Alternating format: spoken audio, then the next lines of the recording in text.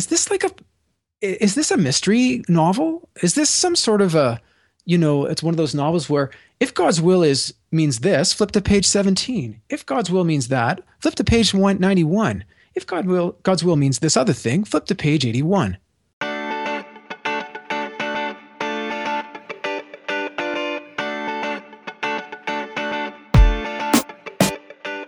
Welcome to Untangling Christianity. On this show, John and Greg attempt to diffuse destructive ideologies, unsnarl confused ideas, consider love and truth in Christianity.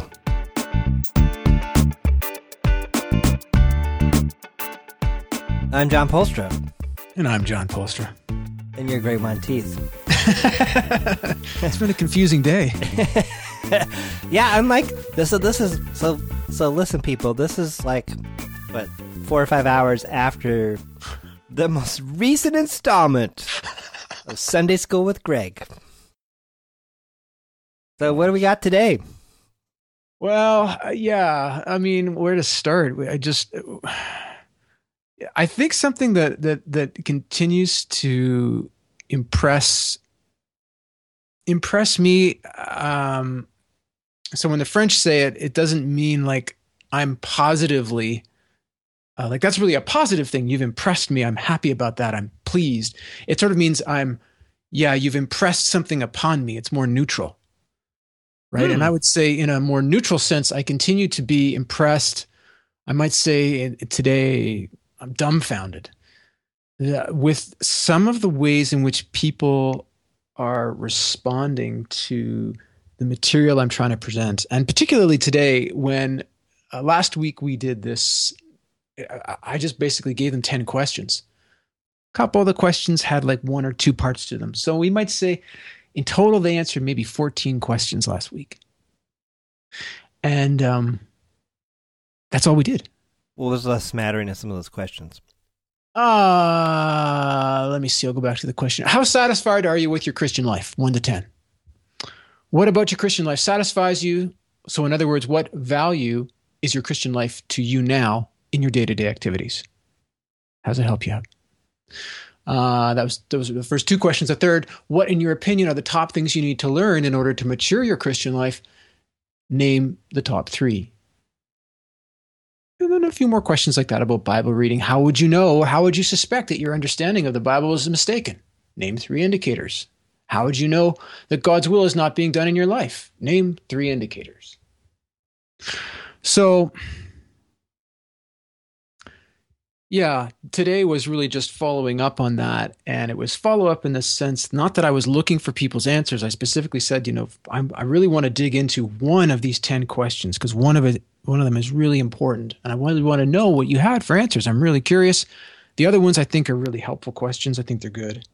But the point is to help you understand how this course of study in self-deceit and suspicion may or may not be a good fit for you, and how it may or may not be an easy matter to actually engage with, or how you might find it perhaps jarring or confusing. And did you say that to them?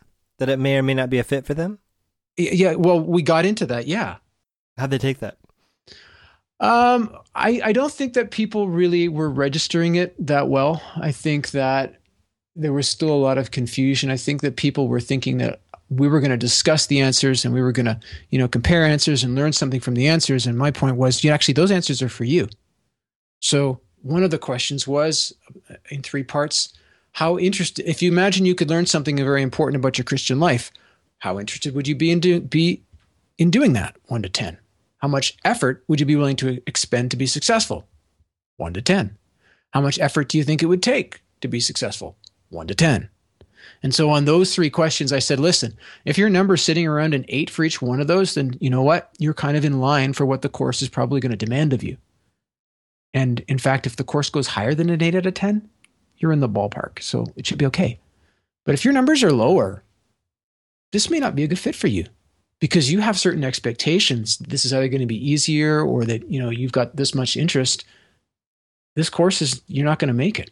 So something struck me right there, which is at church, it's all for you. What do you mean? Well, I wonder if this is part of what they're. I wonder if this is part of why it doesn't compute. Because when you're at church, everything is applicable for everyone all the time. There wouldn't be the sense that they would be opting out or that it wouldn't apply to them or that. I mean, when have you ever heard that a Bible study might not be useful or appropriate for someone? Well, yeah, but I guess, to be honest, part of the whole picture that I'm painting through the response to all 10 of these questions is going to be, you know what, this is a crucial area of study. You may not be willing to take it up now. But frankly, and I was specific about this, there's no way you can be mature as a Christian if you haven't dealt with this type of material. If you haven't gone through and understood yourself and examined yourself in terms of self-deceit, and you haven't developed the skills at using suspicion and become self-critical, I said a couple of times, you may have a number on that initial question, how satisfied are you with your Christian faith? If you haven't done some of this stuff, that number may be inflated. You may have an exaggerated sense of where you stand. So you're really closing in on things. I don't know, John. No? Frankly, to be clear, to be honest with you, I just don't know. Well, so what happened today? Well, you see, I think this is the sort of thing that I'm seeing more and more and more. I can present something, and I still think they're looking to me to give them the truth, rather than looking to me to help them develop their skills at understanding what truth is, finding it, and applying it. I'm doing the latter. But I think they're expecting me to do the former still, even though I've been super, super clear with them. So at the end, we've got less than 5 minutes to go. And one of the guys puts up his hand. And this is somebody who has often makes very long comments. And it's not so much maybe a comment or a question as a discursive presentation. So it's a discourse that is presenting counter to what I've been presenting. So this guy got about 30 seconds in, and I just said, you know what, stop. That's too much to respond to. And he said, well, I'm not looking for a response. And I said, that's exactly the problem. Oh. You are not having the final word here. I will have the final word. Or somebody else is facilitating this discussion. And you can tell I'm feeling pretty hot about this. Wow. Right? I'm pretty frustrated because I'm hearing this again and again. But the point, the point that I'm at is that if I were in the audience, not being an expert, but having sat through this same type of thing, this derailing type of behavior happening again and again and again. The only week it didn't happen was last week when I took total control and refused any questions. And we finished on time. We covered the material. Ta-da, right? But if I were in the audience, my frustration level would have been high enough that I would have said to this fellow, hey, you know what? I just don't agree with what you're saying here. And this is a problem. And it's a problem that you're dropping this as this kind of door handle discourse, not even a question. And this has got to stop. But my sense is the audience is confused. So I can present to them we talked today about this whole idea of God's will, and that how on earth can we think that God's will is constantly being done, that it's fully being done on earth as it is in heaven, on earth as it is in God's full unmitigated presence, right? Let's use that as a synonym for heaven. In God's full unmitigated presence. Of course not. Of course not. And at the very end, this fellow says, well, we can't really know what God's will is. So God's will could just as well be that God is willing to let us all stumble all through this and make all these problems. So God's will could be that we do sin and blah, blah, blah. And I just said, no, that is completely wrong. Whoa. You have not read your Bible. I don't understand how you're coming up with this, right? This idea. And it's just. How did he take that? He seemed shocked. That you shut him down, or that you were just like, no, that's flat out wrong? Everything. I was very direct, and I was angry. But I'm not just angry at this fellow. I'm angry because it should be clear to the people in the room who have been going through this process with me now. I think this is at least the 5th week where we've had people who are participants who not only will disagree, but disagree without having engaged with what I'm saying, and disagree not in a way of raising a question, but almost of creating a counter discourse. What do you mean by that? So in other words, it's like you've presented on topic A, and now they're going to present topic B? Pretty much. Or the topic A negative, counter A. Right? So I've just said how, you know what? There's no way God's will is being done in my life, in this planet, in our community, anywhere, in the way that it is in God's unmitigated presence. So, and I talked about the idea of the kingdom of God. We can say the kingdom of God is already here in the life, the death, and the resurrection of Jesus. I agree with that. But it is not yet fully here, as it one day will be. So we talk about it, we call it the already and the not yet. That's a good short form, if you like, to express the nature of God's kingdom in terms of its partial realization. So is God's will being done here and there, now and again, in this person and that community and this? Of course. No one's saying it's not ever being done. That would be silly. But when we're called to pray for something, we're called to pray for it because it is not happening. So we're not focusing on all the things that have happened. We're looking at it being this fully realized thing. That's the point of that prayer. On earth, as it is in your unmitigated presence. And so this guy is essentially standing up and saying, God could be wanting us to sin. He's saying, no, it's the exact opposite. Yeah, he's saying that's not the case at all. Because we can't know what God's will is. It could be God's will that we could sin. And I'm thinking, how on earth can you be a Christian and say those things? Like, if you don't know what God's will is, like, how can you come to church with a smile on? Wouldn't you be running around, pulling your hair out, running here and there, saying, help me, I'm so confused. I just don't know what to do. I don't know where or what God's will is. I've got no idea. But it sounds like his position, though, is it's not knowable. So it's just kind of like, oh, well. Well, why would you do it, John? Why would you even be a Christian?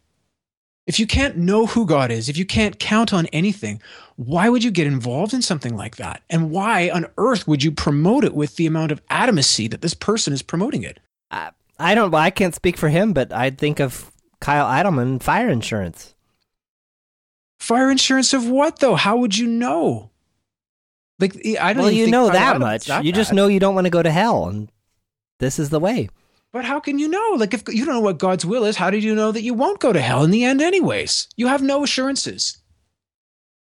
The type of presentation of God that this person is painting is a God who is, like, who knows? We throw our hands up in the air. But this is, if you're relying on the Bible to tell you that there is a heaven and hell, then you have to rely on the Bible likewise and with the same amount of commitment to say, you know what, some of the things written in here are significant and mean something. And I can't just go of my own accord and say, you know what, I'm going to say I'm not really sure about this.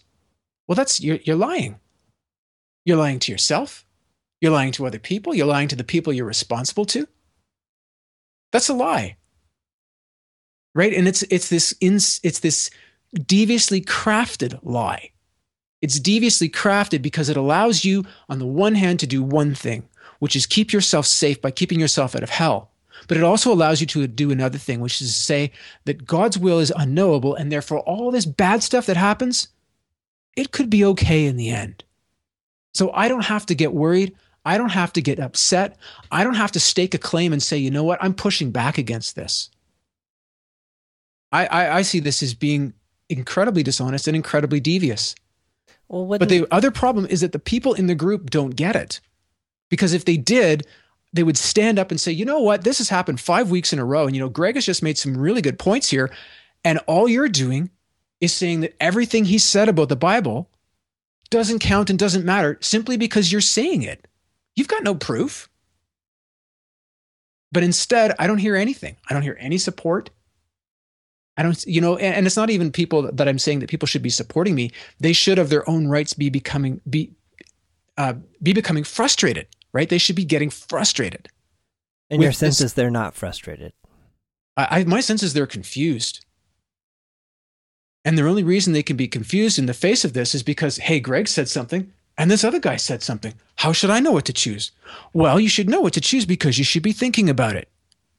You should be thinking about how these things apply. You should be thinking about what you know about God and what you know from the Bible. And my strong sense is they don't know a lot. And that's being generous.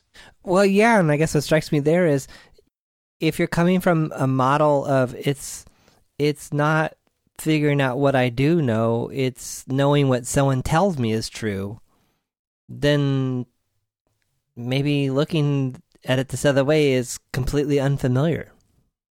I mean, if you come to church for someone to tell you what the answers are, and that's the way it's always been, maybe you don't make any sense to them. Yeah, it could be. Although, ironically, and if he's listening, I'd like his comments. That pushes me a lot closer to Dan Daly's view, which I disagree strongly with. Wait, what? That pushes me much closer to Dan Daly's view, that there's something inherently wrong with church. Oh, I thought you said you strongly disagree with Dan Daly's view. I do. Wait. I do strongly disagree with it. But but I thought we had him on the podcast and we sorted all that out. Well, we sorted it out. I still strongly disagree with him. I don't think that church innately is a bad thing. I think that churches can be misused and abused, and that power and authority within churches has created these types of results. But what you're saying, what you just said now, pushes me much closer to being much more sympathetic with Dan than I normally am. Because if what you're saying is true, then I've got to think to myself again, well, okay, how much of this mentality is something that's like, I live in a rural spot? Is it a rural mentality? Is it specific to these folks, or is there something about the way that churches are that helps create this? See, none of this is surprising to me. It seems like it's sort of surprising to you, but I don't. I totally hear the frustration that you're experiencing, and yet I'm not sitting here being like, oh my goodness, I can't believe this. Like, it just, I don't know. All I can say is it's my experience of North American Christian churches. And I haven't been in one for a long time. I'm trying to think how many years now. I don't remember, but it's been at least 4 or 5. Mm-hmm. Yeah, and I guess... But in other words, I picture myself if I were to go back and I were sitting in on a service and I were to turn to the person next to me and say, hey, by the way, how do you know this is true? I say, well, it's in the Bible somewhere. Well, where in the Bible? Well, I mean, our pastor, he's a really good guy. He's got a master's in theology, and I mean, he only preaches what's in the Bible. And I'm laughing because I was at this event. I was at this outdoor event with my son that was at a local church, and we were eating hot dogs at the little lunch table.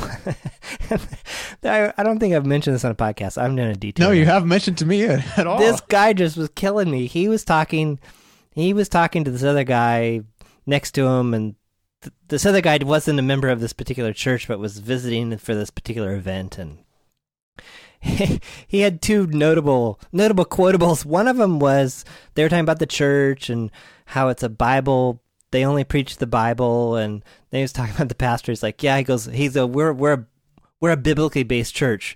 If it's not in the Bible, our pastor does not preach it. I was like, okay. And then the other one was, but is this a perfect place? No, humans are involved. So, yeah. So, but again, so the full circle here is, yeah, if again, how do we know this is true? Well, it's in the Bible somewhere, and if you don't know where it is, how do you know that this is true? Well, the pastor said it, and how do you know the pastor's right on? Well, I trust him. Full stop. Mm-hmm. He's got the right answer because he studied it. I mean, I haven't, but, and who knows what the reasons are that they haven't studied it, but they haven't, and this guy has, and so he's got the answer. There's no need to do any more work. Yeah, and I think this comes... I hear you, and I think what I'm experiencing is a degree of surprise and a degree of regret. And I wonder to what degree this is also a question of believing, like I believe pretty strongly that the types of things that I'm trying to teach or promote in this class that I'm presenting on, these notions of self-deceit and suspicion, I mean, they undermine who we are. They reveal how we are false and how we are, we do the very things we claim to disavow and hide them from ourselves. And I think that there's probably no way that anyone who is not, to use your term, an owner of their faith is going to really, truly involve themselves. And I had hoped, I guess, to both promote and to call into question the degree of ownership that the people participating in this course of study have relative to their faith. And I did, the first thing I presented to them was on the first question, what's your level of satisfaction with your Christian life, 1 to 10? And I said, ironically, the most people that I've seen who have success with this material either have learned it and kind of had it applied in other areas of their lives and then applied it to their Christian faith, or have a pretty low score on this question. Their Christian faith is not working out too well, and they're kind of dissatisfied. And so they're willing to listen to and think about and potentially take on the critiques of themselves that are implicit in these concepts of self-deceit and that come through the concept of self-deceit and that come through the practice of suspicion, applying it to yourself. So I guess, John, I'm surprised and disappointed that the amount of time we've spent doing this has not had a positive effect. If anything, it's had a negative effect. I can't know for sure, but 3 of the 4 vocal people who have been vocally, promoting contrary views to the ones I've been presenting without engaging with my views, without even trying to understand them, they're no longer there. Now, is that ultimately a good thing? It might well be. For those people, I have to say no. Not if what I'm saying has any truth to it, but in other words, it's not surprising to me that these views exist. It's surprising to me just how deeply embedded they are, just how firmly people hold to them, and how unwilling they seem to be to consider views that challenge them. And I still remember a friend of mine, his younger brother, did an MBA. He had already done his engineering degree. He was going into work with engineering firms. So he's, aware of the, he's knowledgeable in the field. He is got good business practice. And he said, he's so excited to go in and start implementing some of these performance enhancing sort of orientations and techniques.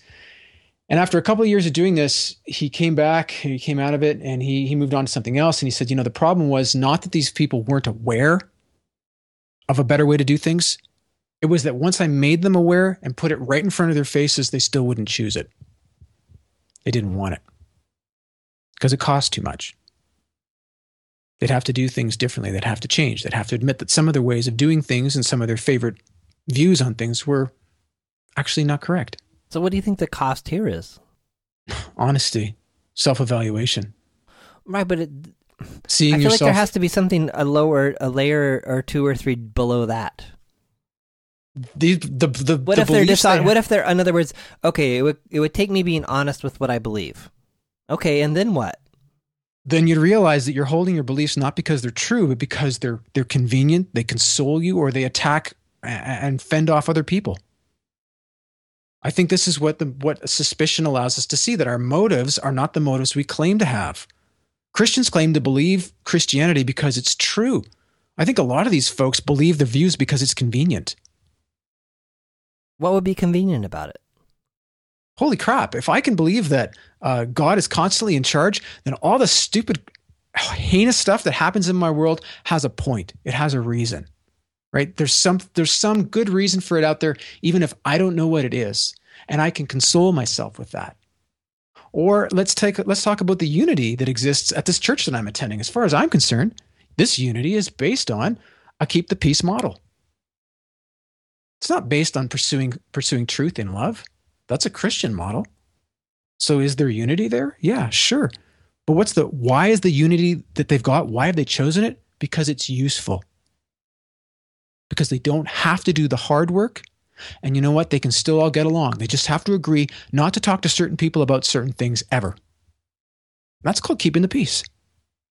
I think also what they're seeing through the course of these 5 or 6 sessions with me is that, you know what? Our views allow us to push back against other people pretty well. So we've got this Greg guy, and he's pointing some fingers.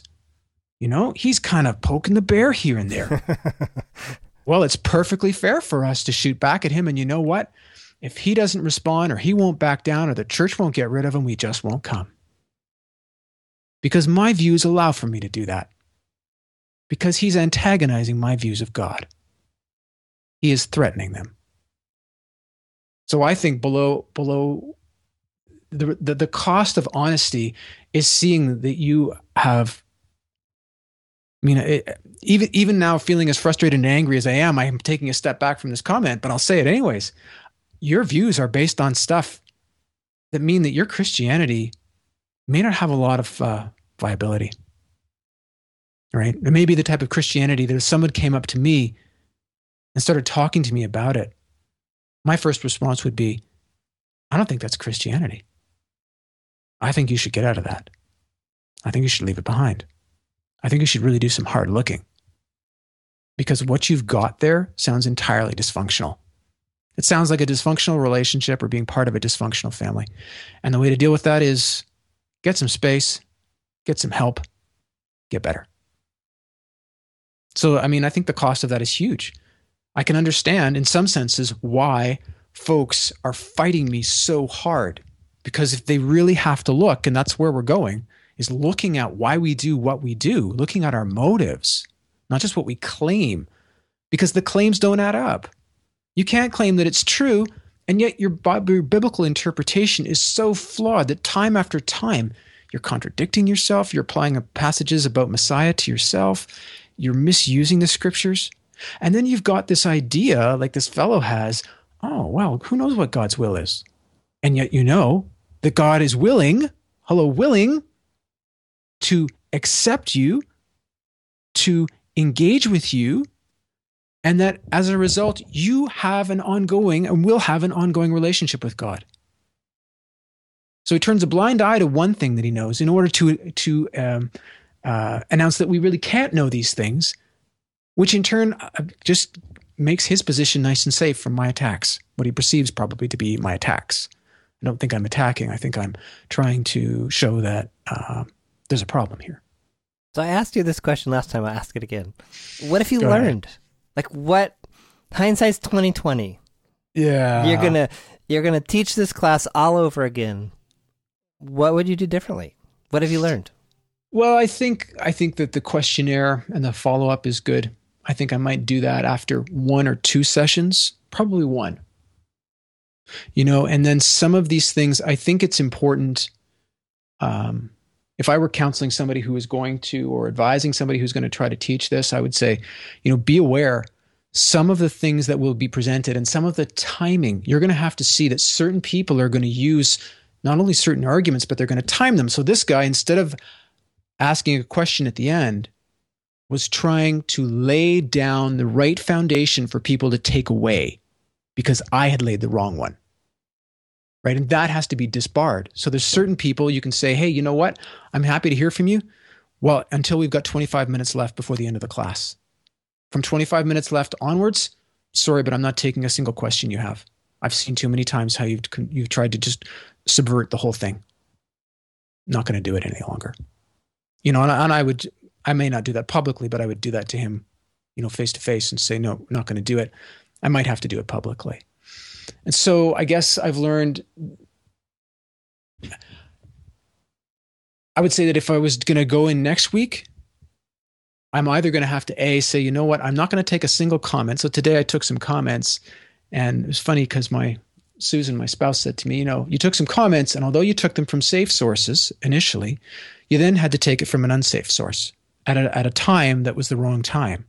But you were kind of constrained by that because you hadn't taken the precautions earlier, either to take questions from no one, or in this case, what I'll do next time is say to this fellow, listen, sorry, buddy, no door hangers, no door handle comments. I'm not going to do it. Last 25 minutes are not fair game for you anymore. And then just to be aware that the cost to many, many people of really looking at what they're doing is enormously high. And so there's an incredible degree of creativity. I would unswervingly call it devious creativity. But I can't predict. It's almost unpredictable to think about where people are going to come from.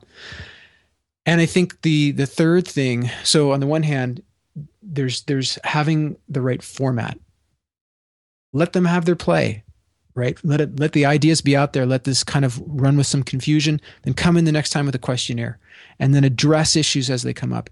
Understand who's going to respond when and how, and be able to address those people specifically. And then the last thing is to realize that there is a tremendous amount of ignorance.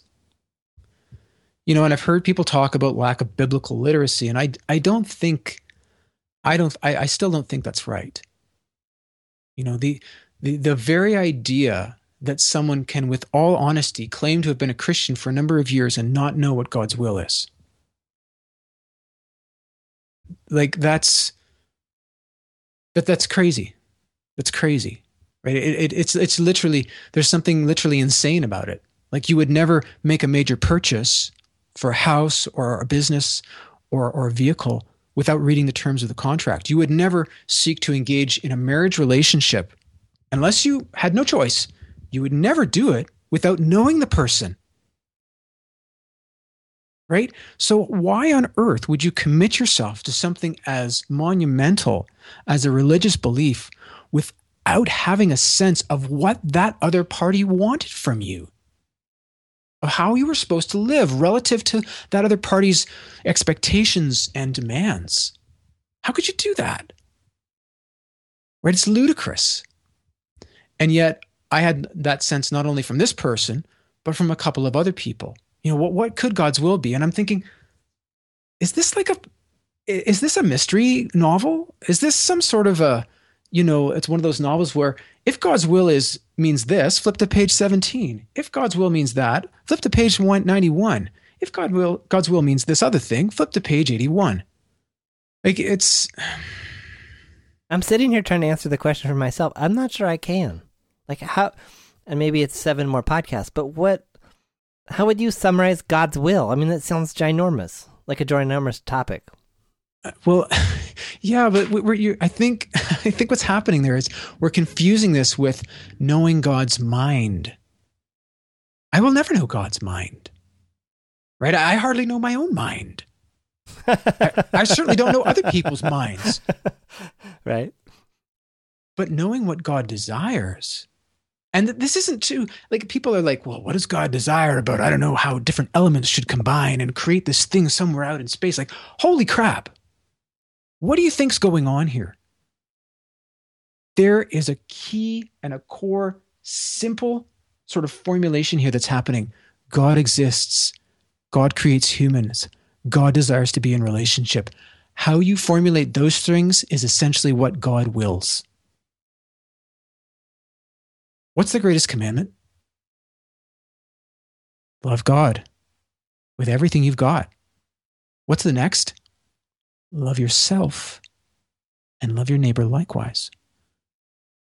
So I would say that God's will is that we should love God entirely, we should love ourselves rightly, and we should love our neighbors likewise. That's what God wills of me. Or you could quote, I think is it Micah 6? That what does God desire but that you live justly and walk humbly and etc. with your God. Now, I don't have it on the tip of my fingers here, but if Jesus was indicating in the Gospels that those 2 commandments sum up the law and the prophets, you can be pretty sure that if you understand those things, and I think they're clear enough, and you do those things, now that's a different matter. That's tough.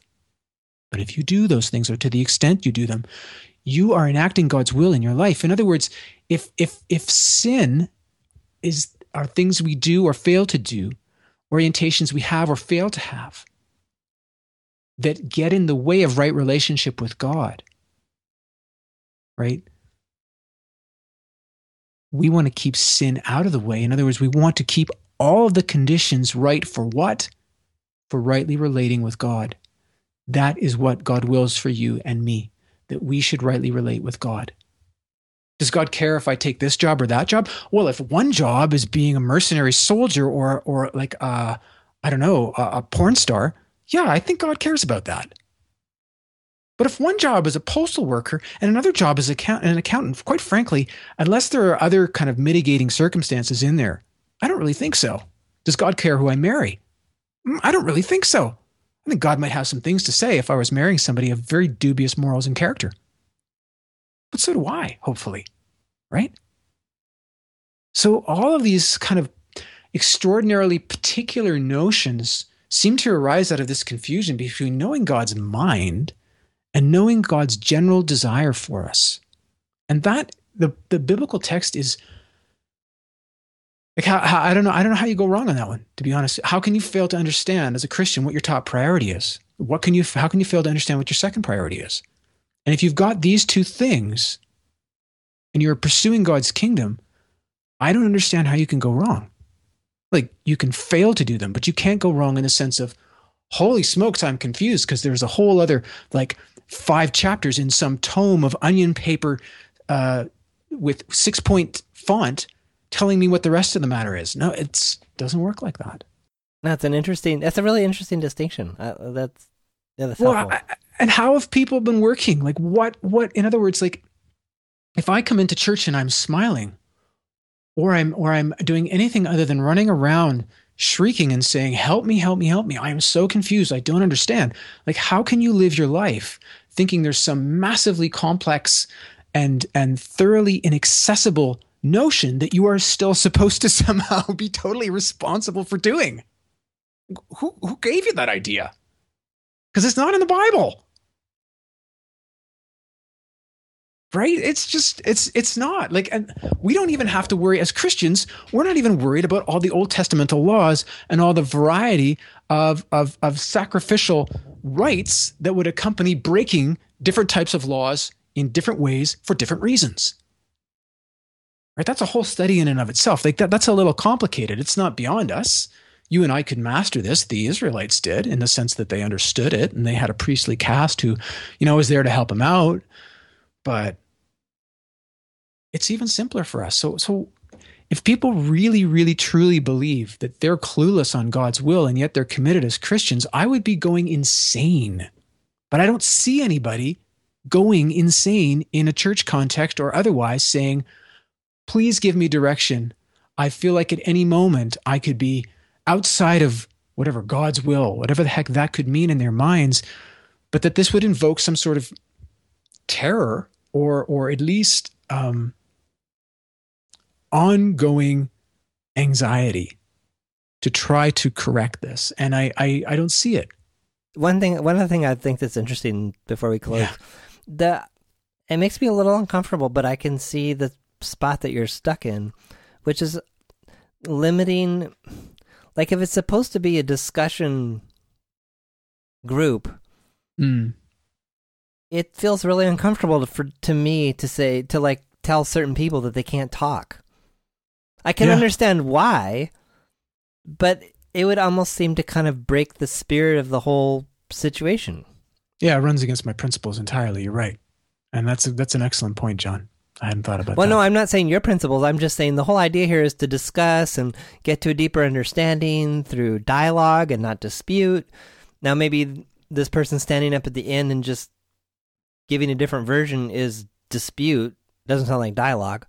No. So, yeah, I don't know. And some of this too is the heavy bias I have from my open source software background, which is that anybody can commit code, unless you're a real jerk. But it's like if you have something to say on an open source project mailing list about the code or what you think should happen to the project, it's pretty much fair game as long as you're not being abusive or attacking people personally.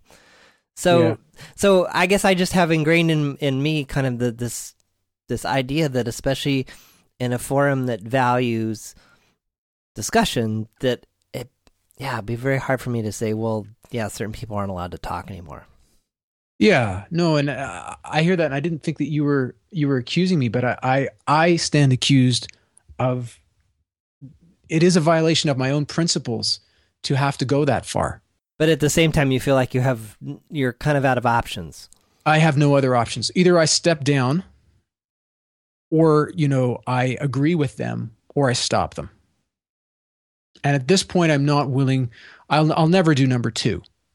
I'm never going to agree with somebody who's proposing an idea that I've already lived through, thought through, and discarded as inappropriate and doesn't work.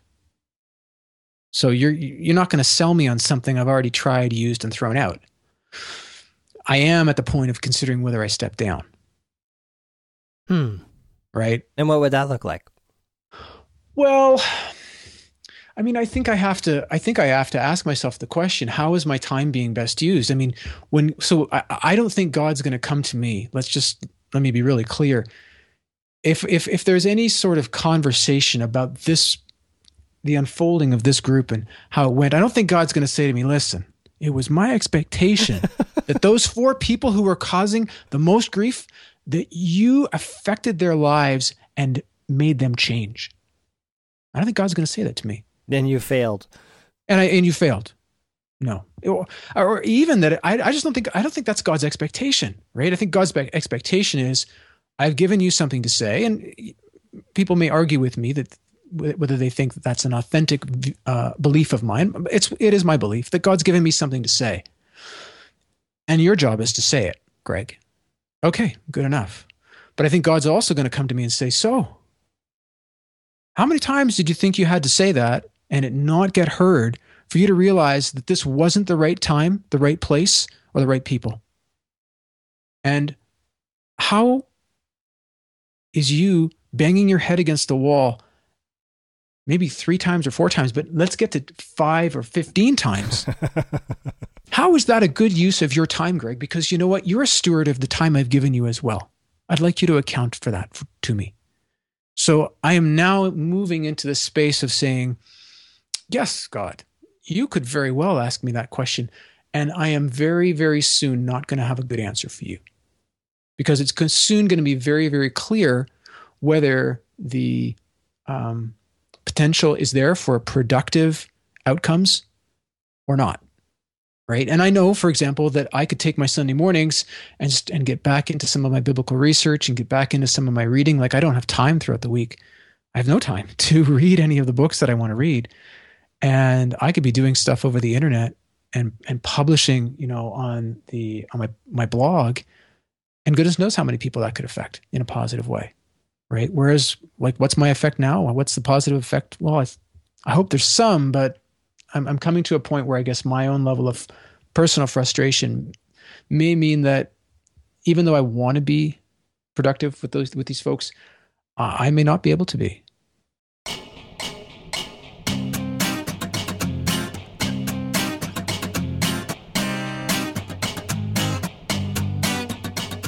Thanks for listening to this episode of the Untangling Christianity podcast. A summary and resources for this episode are at our website, untanglingchristianity.com. If you'd like to join our private Facebook group or reach us by email, send your request, questions, or even a simple hello to feedback@untanglingchristianity.com. Music on this podcast is provided by Kevin MacLeod at Incompetech.com and is licensed under a Creative Commons license.